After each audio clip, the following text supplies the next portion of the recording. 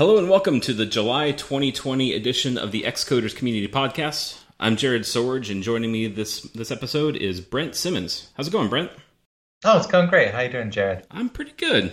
It's finally starting to feel like summer, and yeah, I like that about Seattle summers. Yeah. Me too. So we're coming on the heels of WWC at the end of last month. Did you get to watch much of it? I've seen a few hours of it so far. Yeah. Mm-hmm. Especially the stuff that really interested me, which SwiftUI was a big part of that. Mm-hmm. But I also really appreciated the video about, I forget the title, something like building consumer trust through privacy, something like that. I think I remember that title, yeah. Yeah, and where they talked about, essentially killing off the identifier for advertisers Mm-hmm. and some other, good stuff in there. I love that Apple is so on the ball on this. And like they have no fear of bringing down the really big hammers. Mm-hmm. And I'm like, yes, please do that. We need that. Absolutely. Yeah, that privacy shaming dialogue that's going to be coming up anytime you read that for the first time. Just like app A wants to track you across apps. That's going to be phenomenal. I'm excited to see that and hit no every time it pops up. Yeah. And you got to figure most people are going to hit no. And when they do, that ID that they're looking for becomes a string of zeros. So it's utterly worthless. Yeah. So there's really no choice other than to just like, okay, we have to stop using that. Mm-hmm. Which what do you great, think of good. What do you think of the overall format of a WWC with like all the online videos as opposed to an in-person conference? Well, I thought the videos were really extraordinarily good this year. I thought that was fantastic. I liked having the different lengths. The different whatever. They were super good. Mm-hmm. I still miss the gathering of the tribe. Now I realize not everybody gets to gather. Absolutely right. Nevertheless, I miss it because I count on it to see a lot of my friends and to make new friends every year. And I would like to see some kind of best of both worlds. I don't know exactly what that would look like, but that's what I'd like to see. Yeah, there's like we have that with Xcoders, right? We haven't had an Xcoders gathering since February, I think. Sounds right. And, yeah, I miss everybody. It's been really difficult to like even with all the proliferation of online events, having something that's in person has been sorely missed. Just as the community goes. Yeah, for sure. Yeah. What do you think? And I'm one of those people who I'm so well suited to this pandemic. I know it's horrible to say, but I could stay home pretty much like all the time. I mean, it's hard to find a bigger, more diehard introvert than me. Mm-hmm. And yet I'm still missing people, Mm-hmm. So, yeah. Yeah, that's something that's been interesting to think about is like, on the one hand, I miss Xcoders and I want to go and hang out with my friends, but I never want to commute to the Seattle office again. Like, right. I'm totally over that because like coming up from where I am at in Linwood is like an hour to an hour and a half on a bus each way or two buses. And I'd rather not do that. That's for sure. miserable. So like the one hand of justifying to colleagues or whatever, hey, I don't ever want to come into the office. It's not that I don't ever want to see you again, but I'd rather not commute on a daily basis versus, I'll drive in for Xcoders because those are my pals. It's a weird balance to strike. Yeah, sure. Yeah. And, Xcoders twice a month, that's much different from 5 times a week. It's true. Yeah. I think the biggest thing that I'm excited about on the Mac from WWC is the Mac and the transition to Apple Silicon. You've been around the Mac for a while.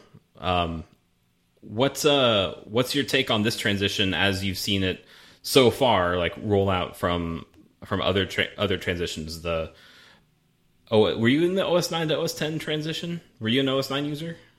I've been through everyone from 68K to PowerPC. Oh, nice. PowerPC to Intel, and of course, the old Mac to OS 10. Yeah. I've been through every single transition. And Apple has done processor transitions really, really well. And I think they learn and get better every time. But even the first one, the PowerPC transition, that went really, really well. I mean, it was not a big deal. And then we got PowerPC Macs. And if you could, afford to buy a new Mac, you got a faster Mac. And it was cool. And it was about as simple as that. And so I expect things to go just as well this time, if not better, because I'm sure the emulation technology or whatever is better. The leaked benchmarks certainly look impressive. Like the transition kits are all running 2-year-old processors, and they're basically edging out computers that were 3 years old when that processor was released, which is, at the translation layer, really impressive. Yeah, it's amazing, isn't it? Yeah, and it's really interesting to think about what the new Apple Silicon based Macs might look like. Like, a lot of people are thinking that it might have touchscreens or cellular or all these different things that come over from iPads, and to have that on the Mac is really, really interesting. Do you think you'll buy one right away, or will you kind of wait it out and see what they look like? Oh, I'm sure I'll get one right away. My my development machine is a 2012 iMac, and I was going to buy a new one this summer, but then they announced Apple Silicon, and I'm like, well, I'm just going to wait until I get one of those in an iMac, and then I'll buy that. Yeah. Will your current Mac run Big Sur, or does it leave that one behind? It will run Big Sur. I haven't got it on there, but I have a DTK, so I do have a Big Sur machine. Yeah. I have one as well. It's been fun to play with. I don't know how much we can actually talk about it, but I'm really impressed. Have you played around with any of the advances in SwiftUI, or have you tried out Mac Catalyst at all? Catalyst doesn't interest me, but SwiftUI interests me hugely. Well, here's why Catalyst doesn't interest me, because at a high level, we're going from a transition period from the frameworks that were based on Next technology to stuff that is based on Swift, right? So we're moving from AppKit and UIKit and everything like that over to SwiftUI and Combine and so on. So Catalyst is just a lateral move. It doesn't move you into the future. And it would be to use Catalyst is kind of like to use a little bit like using Carbon back in 2002 when you really should have been moving to Cocoa. So now I realize, history repeats itself, but not exactly the same way, right? Like Cocoa was fairly complete in the early 2000s, where SwiftUI still has a lot of missing pieces and so on. But it's moving quickly. And, as soon as you write a little bit of code and run that thing on the Mac, iOS, watch, and TV simulator, I mean, it's just mind-blowing. Right? It's one thing to know that that's possible, another thing to sit down and, 50 lines of code later have something that runs on all these different platforms that, using the old methods, would have taken you more lines of code just for one single platform, let alone all of them, right? Sure. And it's stunning. And that's where we're going. And Catalyst, whatever. I mean, the Catalyst will help some people who have short-term needs, then that's fine. I'm not going to say that they're wrong or whatever, but the bigger movement is towards SwiftUI, and that's the direction we have to go. Yeah, I'm with you there. I think Catalyst is an interesting, like you said, short-term solution. If you've already got code base running up on an iPad and you want to get it on the Mac, it's a really nice way to do that. And the improvements that they've made look really, really good. Like, buttons are looking like NS buttons, and like your controls and everything looks a lot more Mac-like. But yeah, SwiftUI is definitely the future, especially with the like app. Is app protocol I think in the scene protocol, where you basically have like 10 lines of code and you've got an app running. It's really crazy. Yeah. I was not expecting to see that this year and be able to get rid of so much in your boilerplate template setup. It's phenomenal. Yeah, it really is stunning. Mm-hmm. Yeah, that team has done such an amazing amount of good work over the year. Yeah. And I realize, there are still missing pieces, and it's a real paradigm shift if you're trying to learn this. I mean, I can't sit down and bang it out yet. I'm a long way from being at that point, but it's still super cool. So you run an open source project called NetNewsWire, a news reader. Mm-hmm. You've talked a little bit on your blog about your plans to support SwiftUI going forward, but I'm curious if you could elaborate on that a little bit and just give some indication of like how you plan on integrating. Is it you're going to go from the app layer down to low level views, or are you going to kind of go the opposite way where you start with a few views here and there and eventually the whole thing will be SwiftUI, or is it going to be like a mix of both? So what we like to do, what we're trying to do, people are already hard at work on this, and it's open source, so you can check it out and watch it. Is to go SwiftUI the whole way for NetNewsWire 6.0, and that means doing it all. Mm-hmm. Now, I don't know what problems we're going to run into yet. We've certainly run into things that are tricky. Mm-hmm. And bugs that we hope might get fixed before release. But this is our goal, is to just go all in. And that way our Mac and iOS apps will be sharing, honestly, just about all of the code, user interface code, as well as all the other code that they already do share, for the data model and networking and parsing and stuff. But that would be huge, and that would allow us to move so much faster in the future. Oh, yeah. That's super cool. Yeah, so it's exciting. I mean, as soon as we made the decision, a number of our developers just they just went for it. I mean, they've made so much progress. They have the app on Mac and iOS, in their development builds, it's up and running, and it does most of what you'd expect it to do. It's really amazing. That's really cool. I haven't dove into it as much as I'd like yet, but have you found that there are things you need to do differently to say, I want it set up like this on the Mac versus this on iPad or iPhone? Like toolbars, for instance, I think of the thing that come to mind because they're so distinct on the Mac versus on an iOS device. Yeah, I haven't looked at the code enough to know how much of that we've had to do. But yeah, there will be some of that. I think that's inevitable in anybody who's going to be building a cross-platform thing. But I think that's going to be a fairly small percentage of the code. Mm-hmm. That's cool. Yeah. So NetNewsWire has been your baby for 18 years, roughly? Was it like 2002 when you first released it? Yeah, that's right. Yeah, 18 years. Yeah, and you reacquired it a couple of years ago and then made it open source. Mm-hmm. What's it been like for you to run a project like that? Well, the way I like to put it is, so I've kind of had two NetNewsWire periods of life, right? 2002 to 2011 or so when I sold it, and then coming back to it later. And the first time was such a thrill. It was, it was amazing. I loved every day of working on NetNewsWire, and I loved the people who used it, and it was great. This time around, it's even better.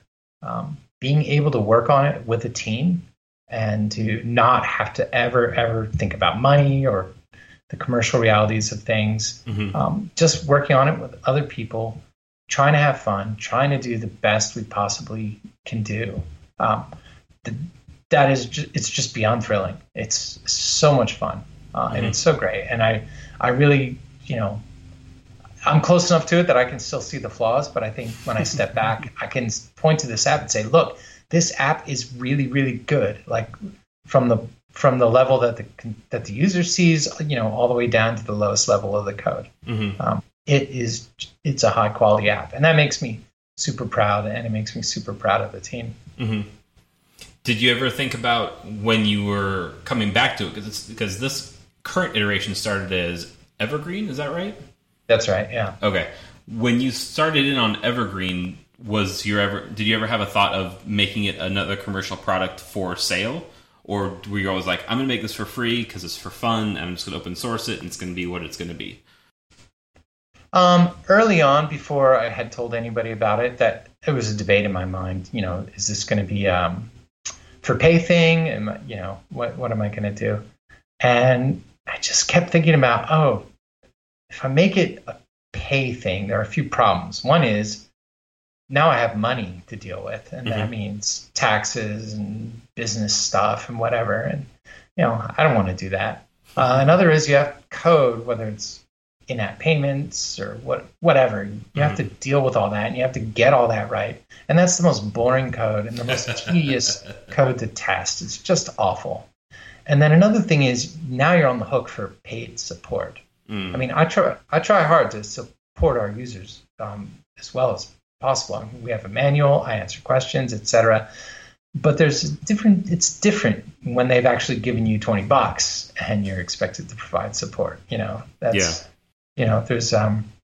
is a different level of responsibility. And so that was like, I'm not sure I want to do that because I had a day job. It wasn't like I was hurting for money and this was my, way toward, buying a new car or something like that. I mean, I didn't need it. So I thought that it would probably be more fun as an open source app that maybe I'd attract a couple developers to help out. And I was right, and it really exceeded my expectations and my hopes. So that's really cool. Yeah. So are you still doing a lot of coding on it, or are you mostly doing like organizing of the bigger picture of like, here's where I think we should go with this? Yeah, I'm more the boss. Yeah. I will go for sometimes quite a while between writing any code. I mean, because again, I still do have a day job too, right? So, I do coding in my couple hours at night. But there are other things I have to do. I have to manage the releases. Answer questions people have who are working on the app. I have to decide what features go into which apps, et cetera, which versions, all that kind of stuff. So yeah, it's mainly that kind of organizing, coordinating, leading. But there are parts of the code that are pretty much just me. The database layer is something other people probably shouldn't touch. And I don't mean because it's bad or anything, but because that is in some ways in some respects the most important part of it, because that's where we get our that's where it's fast. Yeah. And I know it super well, and I know how to keep it fast. So I remember many years ago when Core Data came out, and I think you adopted Core Data, and it got super slow for big block operations, and Apple then brought out like their batch processing API, and I think someone joked that it was the Brent Simmons API to try to make it fast. Yep. Yeah. Is that low level stuff the stuff that you like doing the most, or do you like doing UI stuff most, or do you enjoy the back and forth there? I think I'm happiest on the kind of database level, architecture level. I get frustrated when I'm writing user interface because I never remembered the APIs and whatever. It just makes me mad. Writing UI can be, but at the same time, I'm so gratified when something turns out well. Right? Yeah, totally. When it's awesome, I'm like, oh, that's great, and I will do whatever it takes to make sure that things turn out awesome. But when you forget it's just not fun. Yeah, but when you forget to turn translates auto resizing mask into constraints off, and things just don't look right, like, what is going on here? Yeah. Right. Or today I spent time on something real simple. It was a subclass of UI view, and I just can't remember how the init rules work, right? So I had some properties I wanted to set, and I also had to call like, super init with frame or whatever, but at the right place. Yeah. And then I also wanted this thing to be a delegate of something, and like, oh my God, it just, Yeah, I think a lot of us have been there for sure. Yeah. What's the most difficult part about running NetNewsWire as open source? Is there anything that surprised you to be hard, or any confrontations or anything like that? It's really just a matter of time. I wish I could find more time and every given day to spend to it. Because, well, partly because I want to. It's fun. I really enjoy it. But I also want to make sure that I've got a team now, and they're relying on me, and I want to make sure I'm not letting them down. So, I need to, get done what I want to get done, and get it done in a timely way, because, they're counting on me as much as I count on them. So, and that's not a bad thing. It's an expected thing. It's especially in, I guess, that kind of like overseer role that you've taken. Yeah, that makes total sense. I want to transition a little bit and talk about you and Xcoders. You've been around in the group for a while, and I'm curious, like, how did you find out about Xcoders? What's your level of involvement been in the group, and that kind of thing? Let's see. Yeah, I guess I started going about 15 years ago. Just after it started. And the group's like 16 years old. Just after it started, then. So I think the first time I went was in 2005, and I was invited possibly by Joe Heck, probably, or maybe Gus, or maybe one of them CC'd the other on the email to invite me. I can't remember. But just they knew about me as a local developer writing NetNewsWire, and they wanted me to come in, and I don't think even do a presentation. I think it was more just like, Q&A with local indie developer. And so I did. And it was at our old location. We were at, there used to be, maybe there still is, the Macintosh Debug, Downtown Business Users Group. I don't think that is a thing anymore, but it's not something that's been on my radar at all. Think that is a they thing had their own anymore, space. not just something like that's a been little, on my radar at all. Little, very small office complex right near the Oak Tree Cinema, I think it was, right off Aurora. So yeah, we sat there in that little space in a big circle of chairs, and then I came back. I just kept coming because it was fun. I liked the people, and we'd go out afterwards and talk a little bit. Though back in those days, it was for like an hour or something. Yeah.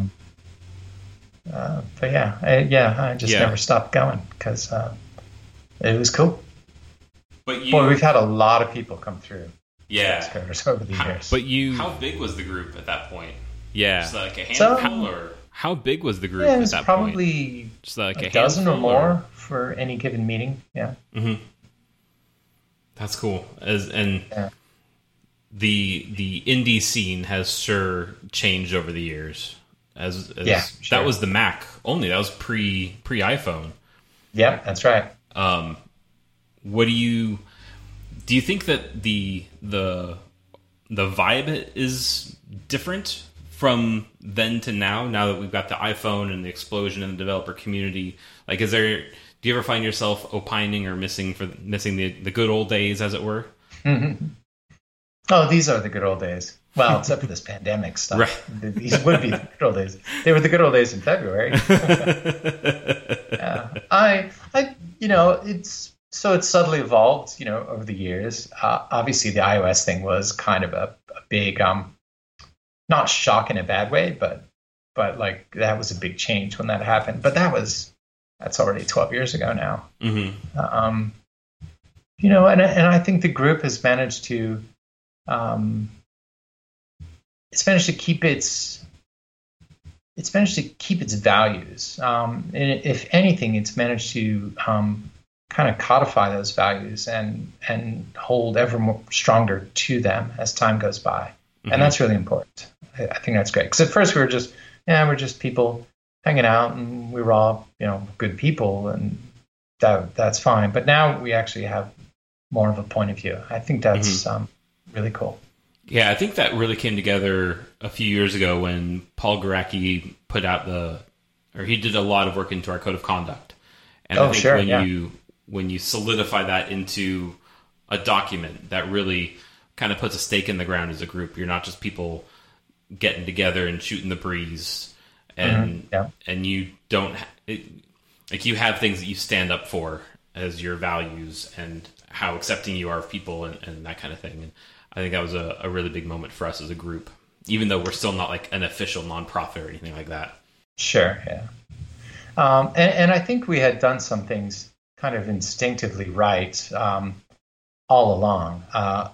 One is that, we never tried to get superstar presenters from out of town. We always wanted to have our own members do the speaking and, and give people their very first chance, right? Or their first several chances, as they work their way up to speaking at conferences and so on. So we've been really supportive of the local scene. And that's super important. Yeah. I think it was, I don't know if it was last year or if it was in 2018 where we had something like 40% of talks were given by people who were first-time Xcoder speakers. And that was a really cool number to be that high, because we generally have some of the same faces kind of rotating through that are great presenters, but it's also really cool to see the new folks come in and give their first talks. Yeah. Hopefully. If we had a year where it was 100%, I mean, it's, the more the better. Yeah. Hopefully someday we'll be back together and we can we will get that number up again. Yeah. Cool. So I got a question from Xcoder Art, who hit me up in our Slack channel, and he basically wanted to know what keeps you coming back to the job on a day in, day out basis as a developer, and if you have any advice on how to sustain a career as a developer and not just rage quit. Yeah, that's a super good question, because I really hate computers so very much. They're so awful. There are plenty of days, weeks, months even, where I'm just like, let me not touch any computers. Come anywhere near them, please. They're so terrible. I think it's like a lot of other things. Most people are on a team of some kind, and the first rule is you don't let your team down. They're counting on you for stuff, and so computers may be awful, but people aren't awful, and so you've got to step up and do your best, and for the other people who count on you. I think that's probably the core of it. Another thing is, you might hate stuff a little bit less if you put a little more effort into continually upping your own game, right? There are ways that you can get better, and you may not even be aware of them, but seek them out. A question I ask myself all the time is, what am I not thinking of? That's a really hard question to answer, right? But it forces me to kind of look and stretch and try and see what I'm not seeing, think about what I'm not thinking about. And, that can at least distract you from all the rage. Yeah, absolutely. So I've definitely heard that it's beneficial for some people to have, if you are at a computer all day, to have a hobby that is not computers. So maybe someone who's a programmer might be a woodworker or something like that. Do you have any kind of hobbies like that get you away from computers when you just want to, throw it out the window? Oh, great. My hobby is NetNewsWire. Sounds like I really messed up. I wish I had heard that advice sooner. I do. I'm a musician, so I play guitar and piano, and occasionally I hook them up to my computer, but mostly I just don't. I just sit and play, and yeah. Have you been playing for a long time? Yeah, since I was 10 or 12, something like that. Oh, cool. Yeah, and it's great to do something with the hands. It's great to do something where time is actually like a real thing, very, very different than it is when you're sitting in front of a computer coding, right? Rhythm matters when you're playing music. Absolutely. Yeah. I've wanted to get into guitar, but just have never been able to find the time, or I don't know. It's just never something that's clicked for me, but it's always something I've wanted to do. It's a lot of fun. It really is fun. And it's one of those things. I mean, I've been playing for, 38 years. And there's so much more to learn that, by the time I'm 90 or whatever, I'll still be like, oh my God, there's so much more to learn about playing guitar. That's cool. Yeah. Well, thank you for joining the show this month. It's been a lot of fun. Well, thank you. And thank you for doing these podcasts. I really enjoy listening to them. Awesome. Thank you. And we will talk to you all next month.